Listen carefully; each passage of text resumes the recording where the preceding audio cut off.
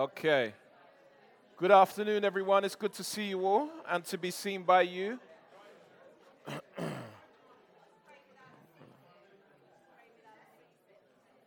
So,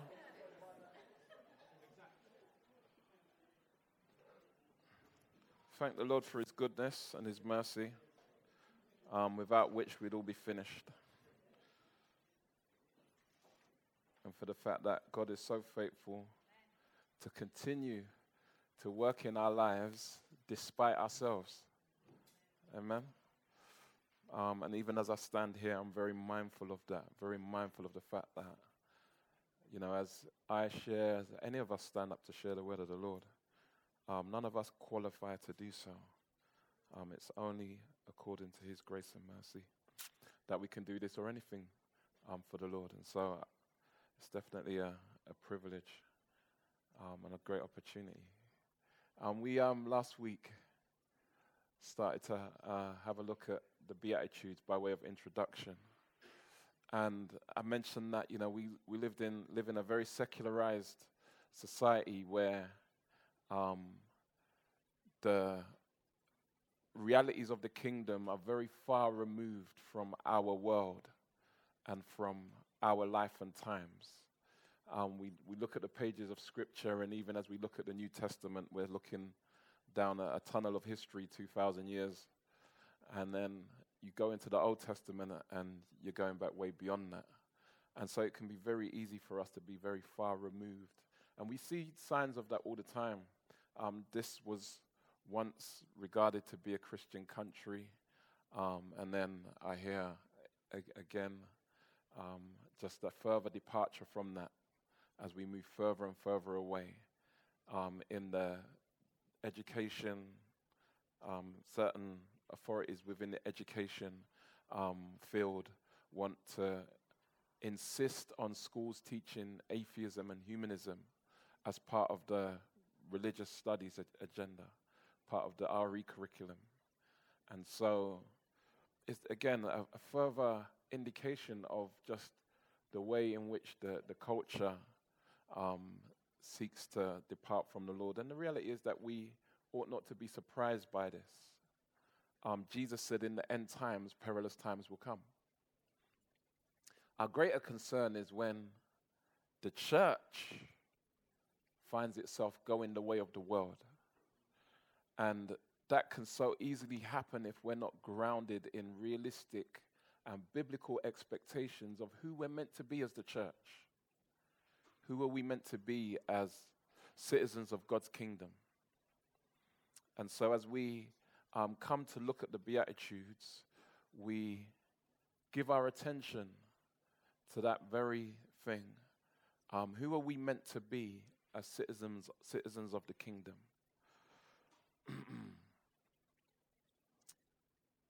Some of you may be familiar with this logo.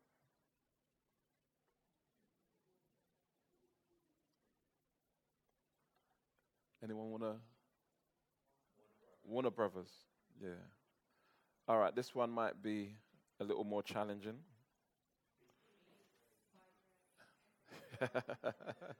Specifically, not the bootleg ones. Okay, maybe this one's for the ladies. I don't know. Yeah.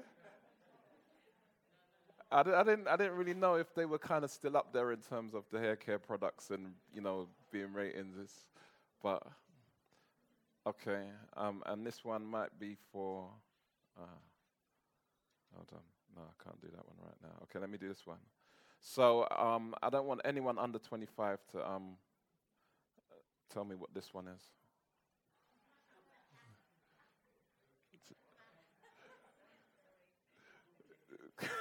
Exactly. It gets to a point when it's just you're a bit nonplussed. Yeah.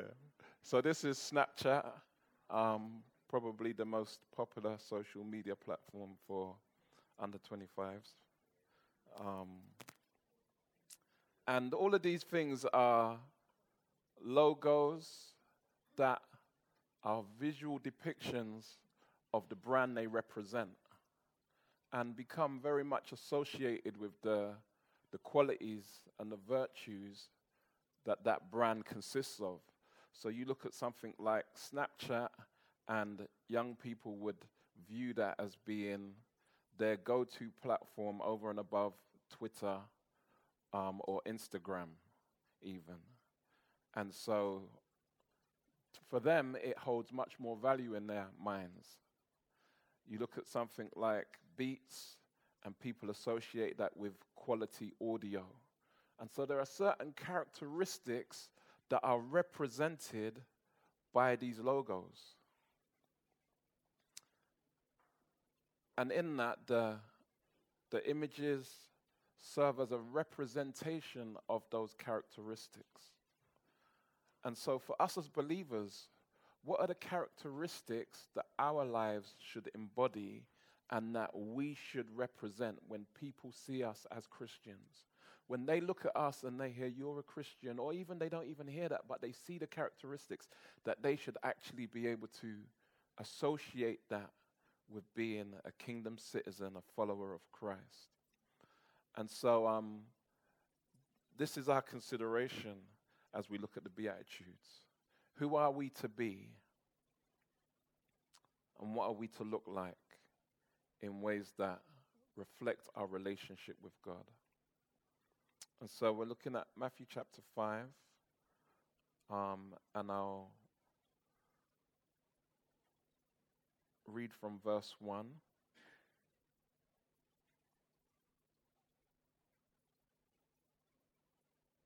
And then I'll pray. Seeing the crowds, he went up on the mountain, and when he sat down, his disciples came to him, and he opened his mouth and taught them, saying, Blessed are the poor in spirit, for theirs is the kingdom of heaven. Blessed are those who mourn, for they shall be comforted. Blessed are the meek, for they shall inherit the earth. Blessed are those who hunger and thirst for righteousness, for they shall be satisfied. Blessed are the merciful, for they shall receive mercy. Blessed in the pure in heart, for they shall see God. Blessed are the peacemakers, for they shall be called sons of God. Blessed are those who are persecuted for righteousness' sake, for theirs is the kingdom of heaven. Blessed are you when others revile you and persecute you and utter all kinds of evil against you falsely on my account. Rejoice and be glad, for your reward is great in heaven. For so they persecuted the prophets who were before you. Let's pray. Father, we thank you for these great and precious promises that you've given us in Christ Jesus. You've given to all who would come to you. And on the face of it, it can seem quite quaint or even straightforward just by reason of familiarity. But Lord, you speak deep and rich truths through these statements in ways that ought to impact and challenge and encourage us. And so, Lord, I pray that as we just take our time to really meditate on your word and unpack them, that, Lord, you would speak to us through them in ways that would be transformative, in ways that would change us, in ways that would cause us to be more like Jesus, in ways that are discernible, definable, recognizable. And so, we commit our time to you and ask for your blessing upon it in Jesus' name. Amen.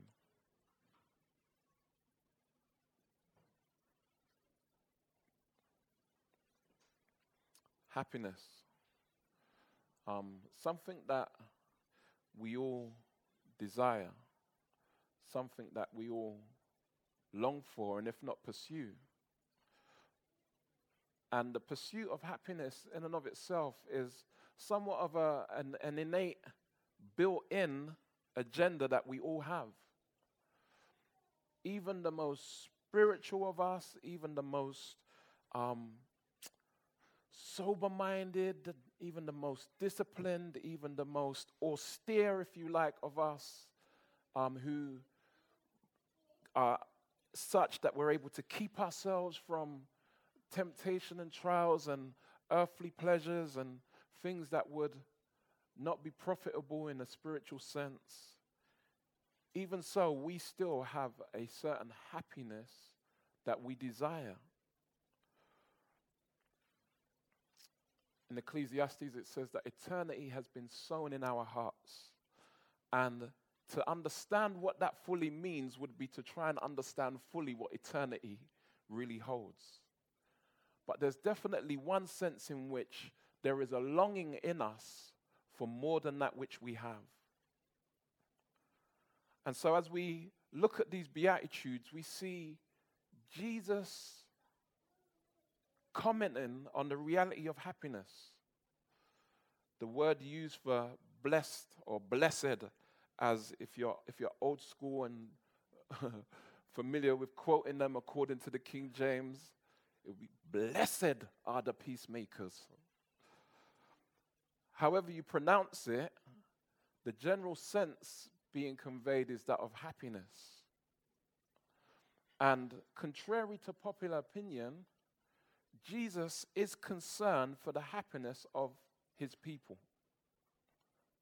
God is concerned for our happiness. God has purposed that we would be happy. We considered last time the definition of happiness that most people work by. Happiness is that situation when every circumstance meets my desires and expectations. Now, we appreciate that that could never be the true definition of happiness. We all cannot always be happy all of the time. It's not possible. If happiness was simply down to my every desire and expectation being met all of the time, me having it my way all of the time, then there's going to be a point at which my happiness will cause someone else to be unhappy. So we all cannot always be happy all of the time. Now, I don't even know if that sentence structure is actually legitimate in grammatical terms. But I think it kind of works to convey the sentiment.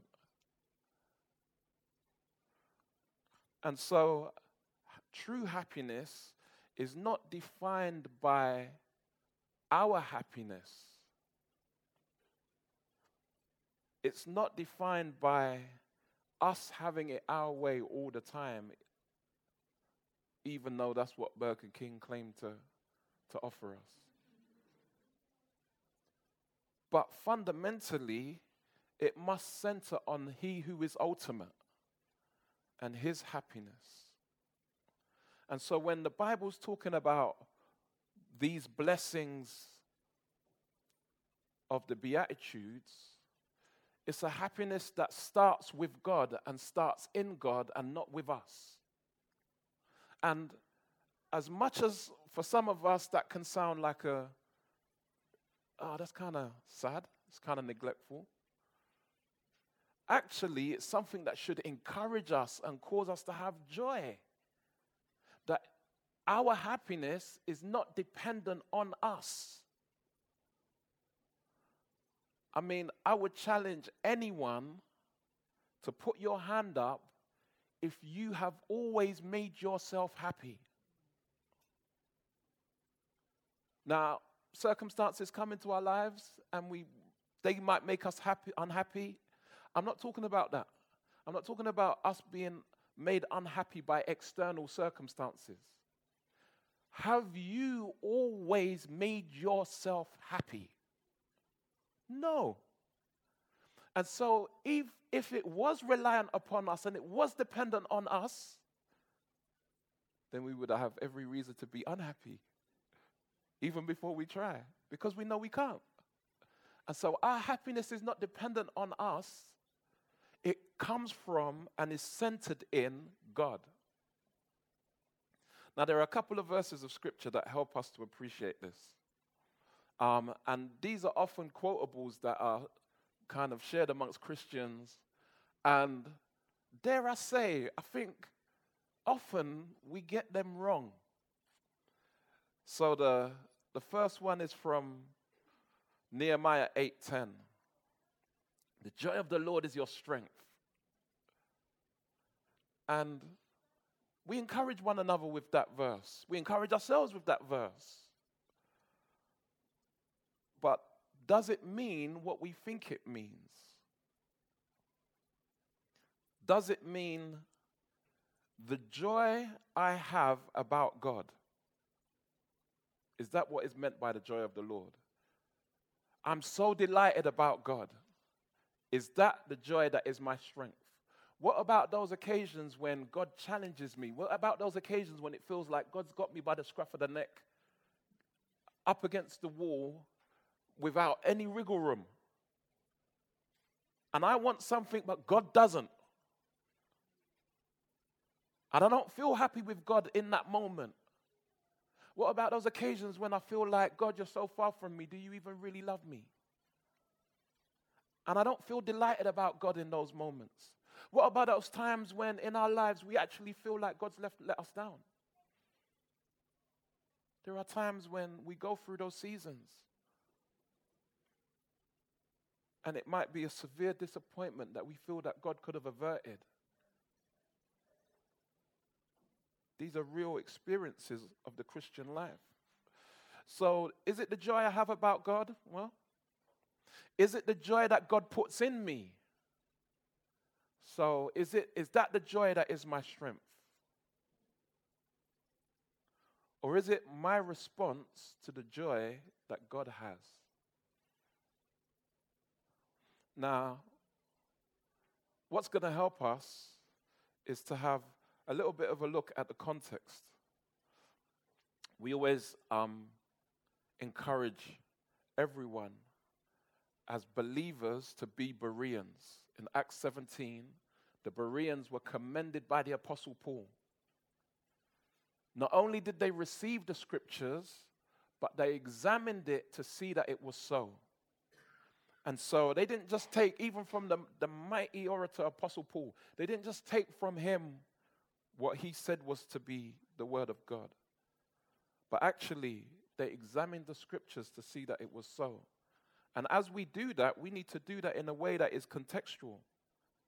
And so they say that a verse taken out of context, no, I mashed up the saying already. A text taken out of context is a con. Yeah? You see why I had to say it right now, yeah?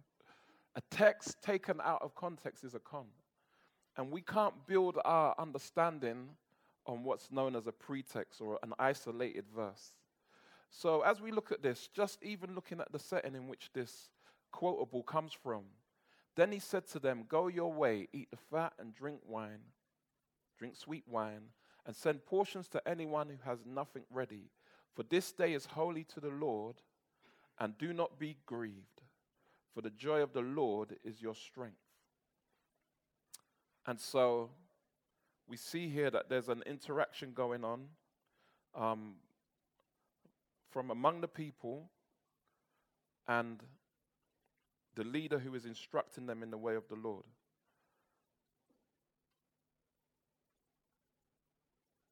Let's go back a little bit further, just one verse. Nehemiah, who was the governor, and Ezra the priest and scribe, and the Levites who taught the people, said to all the people, this day is holy to the Lord your God. Do not mourn or weep. For all the people wept as they heard the words of the law. So now we're getting a little bit more clarity, and in your own time you can look at the whole of chapter 8. And what we see is the people of God had been in bondage, they'd been in exile, and they had come back into the land. And Nehemiah and Ezra as leaders were now rallying the people of God. And Ezra had given himself to the word and was now bringing the word of God, the law of God to the people in a way that hadn't have been done for decades. for at least 70 years, the people of God had not been exposed to the law of God had been given by Moses. And so the people, they began to listen to the word. And Brother Bertram shared from this a few weeks back. And they stood all day listening to the word of God. And this was their response as they heard the word of God. They wept and they mourned as they heard the word of God. Why did they weep and mourn? Was it because it was too conflicting? Was it because it was they were convicted? Why were they weeping and mourning? Well, one of the fundamental reasons why they wept and mourned at the hearing of the law was the fact that it hadn't been heard for so long. And they realized what they had been missing. And in that, they began to mourn and weep at that which had been lost to them as a people, as the people of God. There was such deep regret. Maybe as they looked at their lives, they looked and saw how far from the word they were living. And in that, they wept. And so they're being told, don't weep and don't mourn. Go and eat the fat and drink the sweet wine. That sounds like party talk. In any of our social occasions, they're always made sweeter by good food and drink.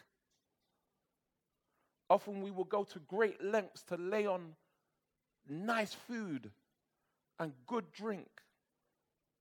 I know certain people, if they go to a function and there's no super malt, that's it, it's mashed up for them. Go your way, eat the fat and drink sweet wine, and send portions to anyone who has nothing ready. For this day is holy to our Lord. The Lord marks this day. This day is significant. This day is set apart from other days. This day, the Lord regards this day. The day the law was reintroduced to the nation. And it is in this that they need not be grieved, for the joy of the Lord is your strength. And so as we consider it in its context, we recognize that actually the joy being spoken of was the joy that God had in that day. They mourned, but God delighted. God rejoiced. My people are being reconnected to my word. All right, it's on now. We're back.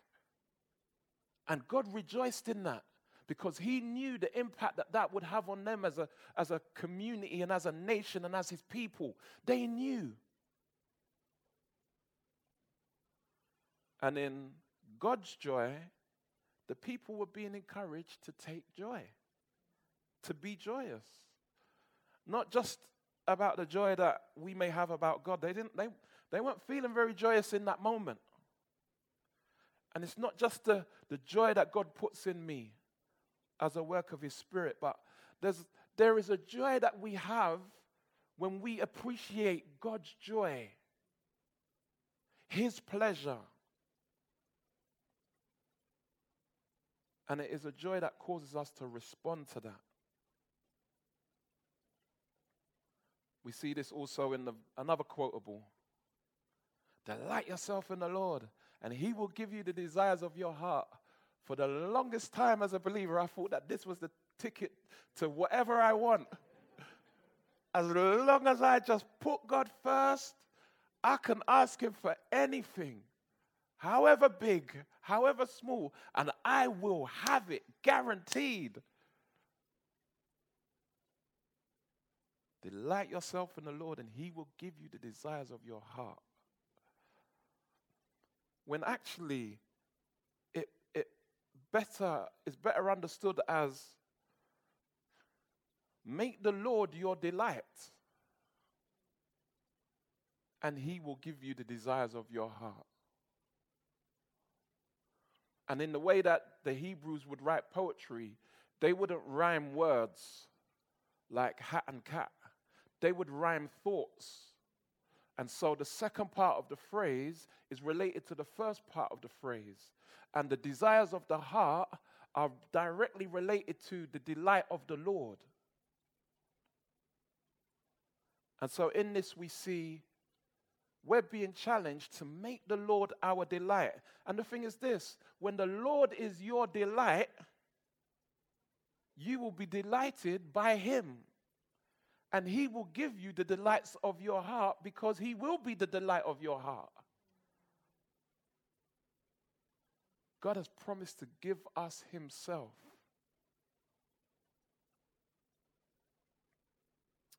And so, in this we recognize that when we begin to look at happiness in the context of the Beatitudes, actually what we're doing is we are considering the result of God's declaration of his pleasure. God declares his pleasure. And as a result, we experience the consequence of that. The consequence of that joy, that happiness. We are made happy by God's happiness in us and for us. Practical example. Any young person will know what it's like to make your parent or parents unhappy.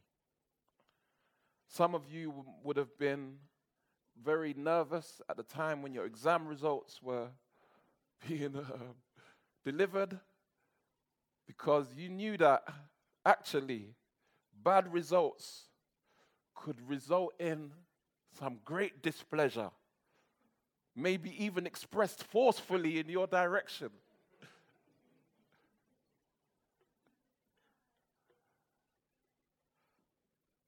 Even the person who got the B and felt quite accomplished, quite relieved, only to be greeted with, B? What is that? Where is the A? Star.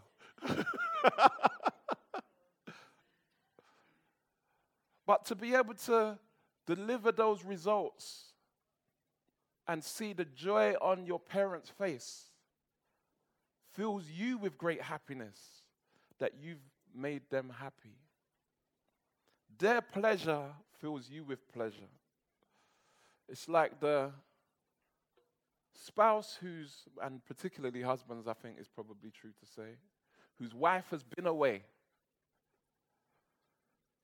And we know, coming back to the house looking like this, it's going to be a madness.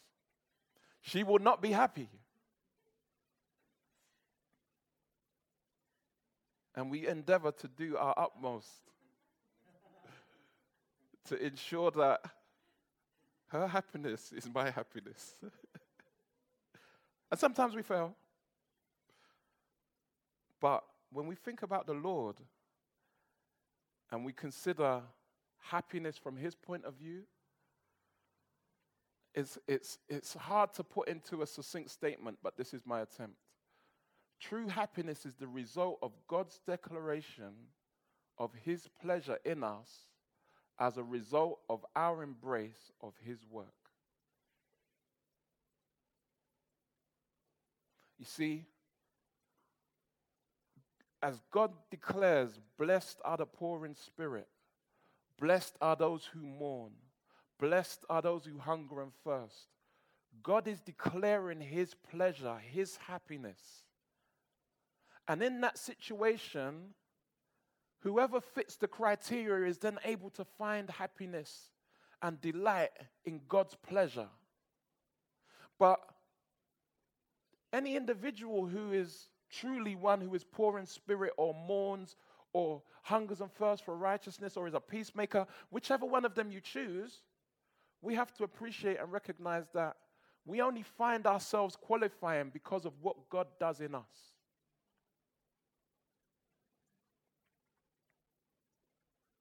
We only find ourselves qualifying because of what God does in us.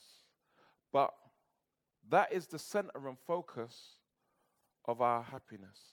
Now, a brother called Sam Storms, who's written on this, says that the emphasis of true happiness is more on divine approval than on human feeling. But then again, nothing should make us happier than to realize what God approves. And to find ourselves in a place where God approves of us is such that that should be the ultimate happiness. We have so many people in life who are finding happiness in things that God disapproves of, only in the end to be disappointed.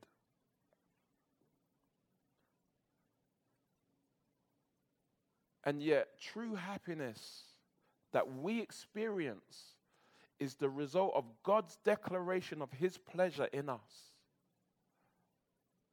as a result of our embrace of His work. And this is to the glory of God. There's a brother who's caught a lot of heat and has been questioned hard about this certain position that he's taken. John Piper, known and loved by many, has been a foremost advocate of what's known as Christian hedonism. And people are like, those two words don't go together. Christian and hedonism? That's a contradiction in terms.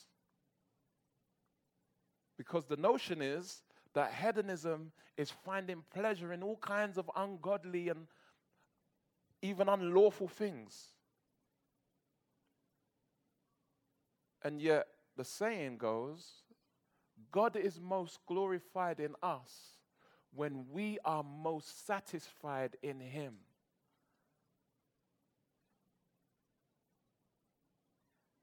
And this is, in essence, what Christian happiness really looks like. And it doesn't mean that we won't find ourselves at times unhappy, but we can still be happy in our unhappiness, knowing that God is happy with our state and position. And it's a much more balanced and it's a much more healthy way to view our lives and relationship with God. Because if we think that God is just there to make us happy all the time, we will be constantly throwing our toys out the pram. Because God has not promised to make us happy all the time.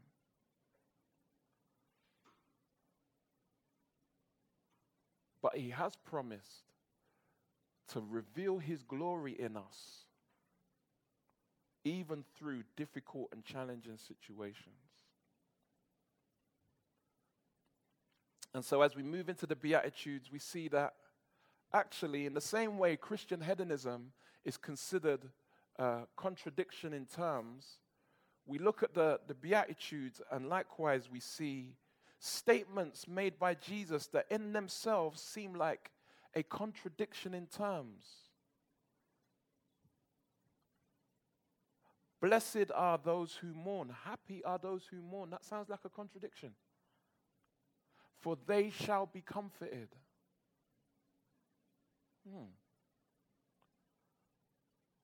Happy are those who hunger and thirst for righteousness. You see, in each of these, so far, we see a sense of lack. Blessed are those, happy are those who are poor in spirit. And so there's a sense of lack being identified. And in that sense of lack, actually, God regards us as being in a blessed place where we're in a happy place. And we're in that happy place because it's the place where He wants us. And in each of the Beatitudes, we see a position or a condition of life, a state of our hearts that the Lord Himself wants. And that is something to rejoice in. They say that it doesn't matter where you are, there's nowhere better to be than in the perfect will of God. Just knowing that you're in God's will. There's nowhere better to be. And this is God's will communicated.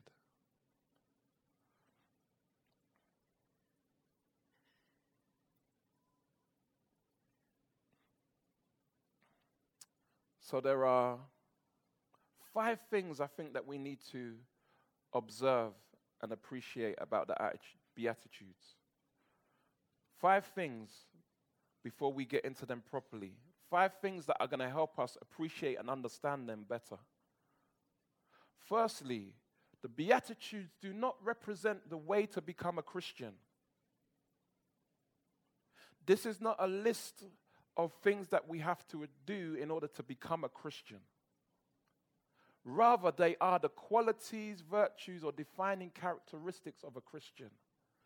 So they don't make you a Christian, but they reflect the fact that you are. When you look at the Beats by Dre logo of quality audio equipment, it's not the logo that makes the equipment quality. The logo is just a representation of the value that that technology holds. And likewise, as these virtues are evidenced in your life and in my life, they reflect the fact that we are a Christian. We can no more become a Christian by trying to fulfill the Beatitudes than a dead person can make themselves alive. Imagine somebody has a heart attack. They drop down. They die momentarily. The medical team are on hand and begin to administer CPR. They restore a heartbeat, take them to the hospital, and they find that this individual needs an immediate heart transplant. They have a donor heart suited and a match available. And so the surgeon comes in, performs the surgery, opens up the chest, exchanges the heart, and the person is able to go on and live. What part did that person play in their new life, in achieving their new life? They didn't do anything to help achieve their new life. Rather, it was done for them. And in this, we recognize the sacrifice of Christ. Christ done for us as sinners what we could not do for ourselves. There are no efforts that we can make to make ourselves alive in Christ. The Bible says that an individual apart from God is dead in their trespasses and sins. And yet, the Lord performs a holy heart transplant. And He takes out our heart of stone. And He gives us the heart of the Lord, the heart of flesh. And it cost Jesus His life in order for us to be able to receive life. He died in the process. And yet, having given life, He was raised from the dead to demonstrate the power of life and death is in His hands alone. And so, we don't become a Christian by trying to fulfill all of the Beatitudes. We become a Christian by trusting in what Christ has done and receiving it by faith. Second thing we need to note, the Beatitudes are not a list of success criteria for the Christian. And so it's not now that we've become a Christian, this is the measure of success. When we stand before the Lord will not say, "Well done, you good and successful servant." He says, "Well done, you good and faithful servant." And so again, it's not a measure of how successful we have become as Christians, recognizing that the fulfillment of the Beatitudes is God's work in us, and yet the evidence of them are indicators of Christian maturity. As we unpack the Beatitudes over the next few weeks, and you begin to understand them better, it's helpful for us to look at ourselves and say, to what extent are those qualities evident in my life? You may be somebody who has professed faith in Jesus Christ. If that's you, then all of the Beatitudes should be seen in your life and in my life. They're not a pick and mix. And some are for some Christians or some are for others. The third thing I would mention is that the Beatitudes are not a daily to-do list for us as Christians, but rather they are a list, if you like, of prayer points.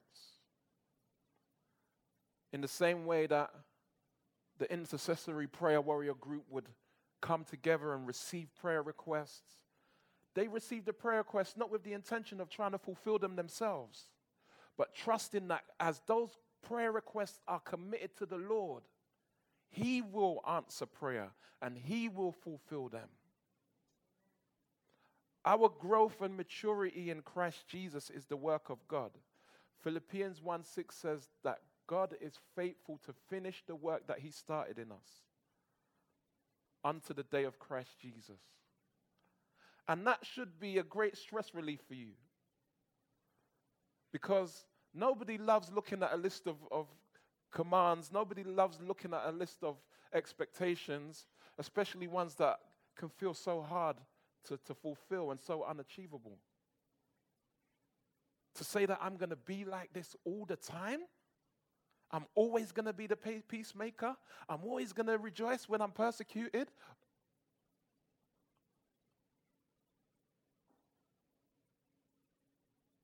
And so, these are the things that we commit to the Lord in prayer, that He would work them in us. Trusting that He's faithful to answer prayer. And He's powerful enough to change and transform us. The fourth thing I would say about the Beatitudes that we need to know.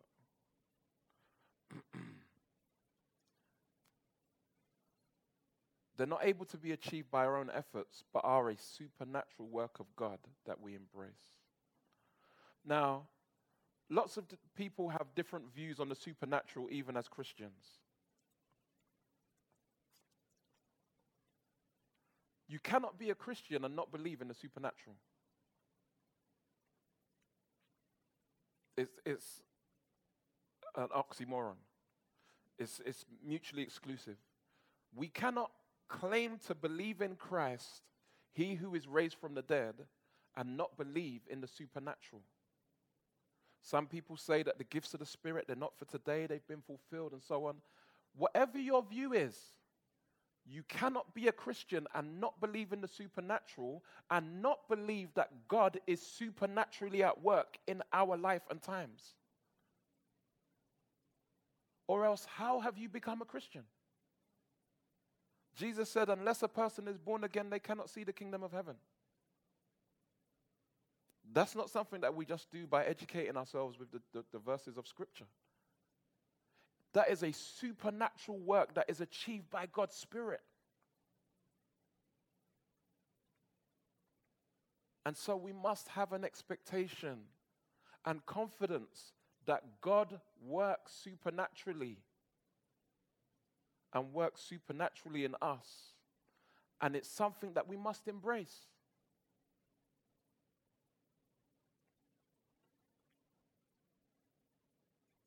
The last thing I would say about the Beatitudes. The Beatitudes are for now in part, and yet are fully for the future. They are for now in part, but are fully for the future. When we read, blessed are the poor in spirit, for theirs is the kingdom of heaven, It's not suggesting that we're going to have heaven on earth right now in its fullness.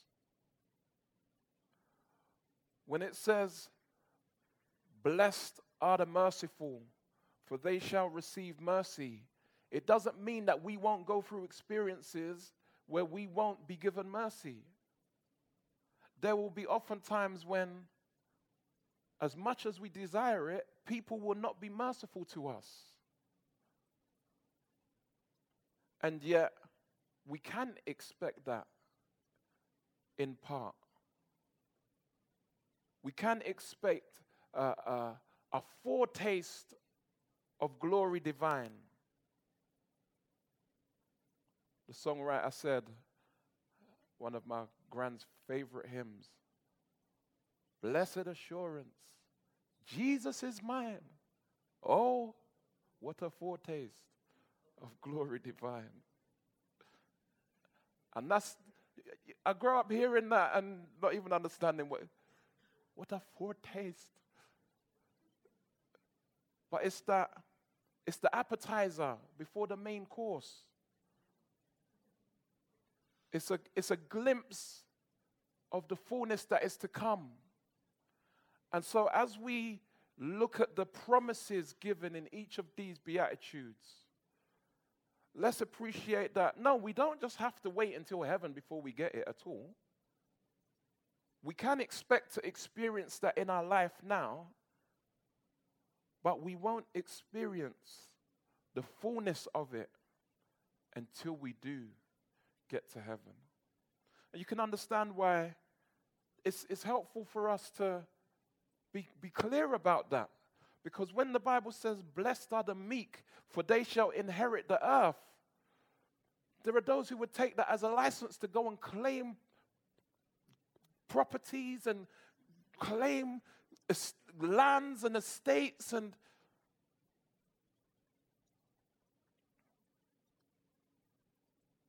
in time to come, as God's people, we shall enjoy the fullness of a new heaven and a new earth where all is given liberally for us to enjoy. And yet in the meantime, we can trust that God cares for and is concerned for our happiness in Him. Kingdom happiness. And in that, He is committed to work in us in such ways that would bring about His good pleasure and would cause us to delight in His delight that He has over us and our embrace of His work.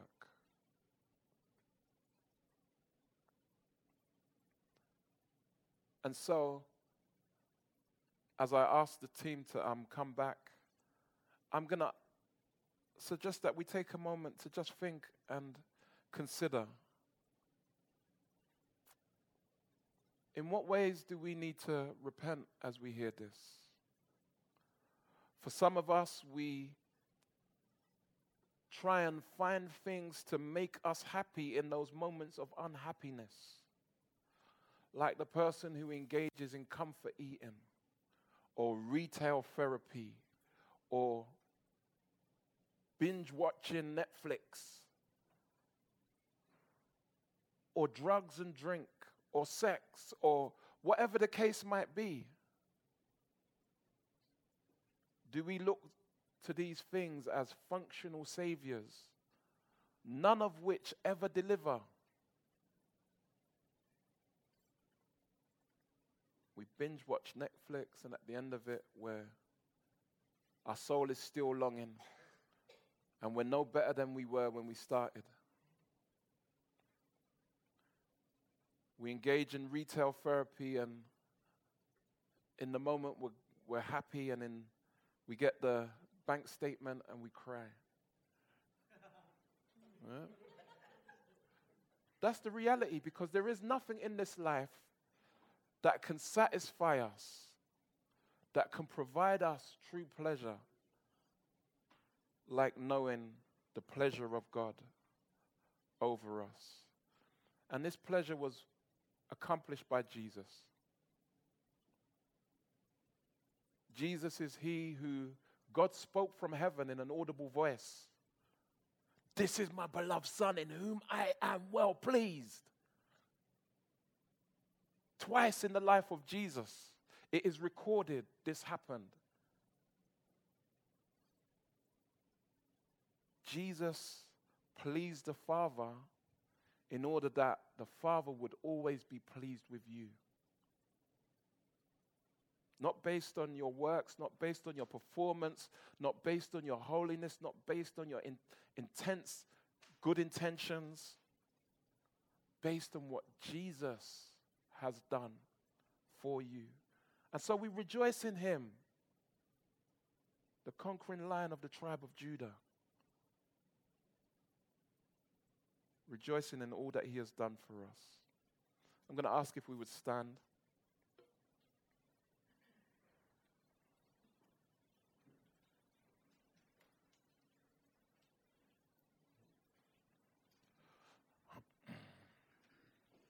Maybe we need to repent of those go-to things that we've tried to cling to. Maybe we need to be more trusting that Jesus is enough, more trusting that actually God is concerned for our happiness in him and has purposed and planned for it through Christ. More trusting that even though we experience unhappiness at times, that's okay. God's still in control.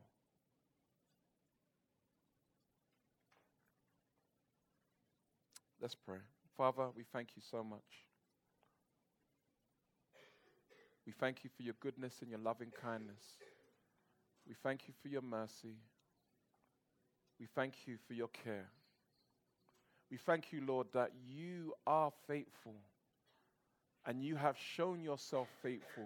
You have demonstrated your virtue, your character and your goodness by sending Jesus. Jesus being the one who made you happy ultimately, so that in him you would be happy about us. As your word says in Zephaniah 3:17, that Lord, you rejoice over your people with singing. And it can be hard for us to imagine that or accept that because we are constantly reminded of our failings. Constantly reminded that we cannot make ourselves happy as much as we may try. And yet, Lord, you're so good to see us in Christ as a new creation, to rejoice over us, to take pleasure in us. And may that be our greatest pleasure, Lord. Your pleasure and your satisfaction in us, Lord. Thank you. I pray, Lord, that you would just continue to show yourself strong. That, Lord, you would lead us in the way of righteousness. That, Lord, you would develop us and nurture us to exhibit liberally, generously, abundantly your virtues, your qualities and characteristics as they are seen in the Beatitudes of our Lord. And so, Lord, we just ask that you'd have your way. In Jesus' name, amen.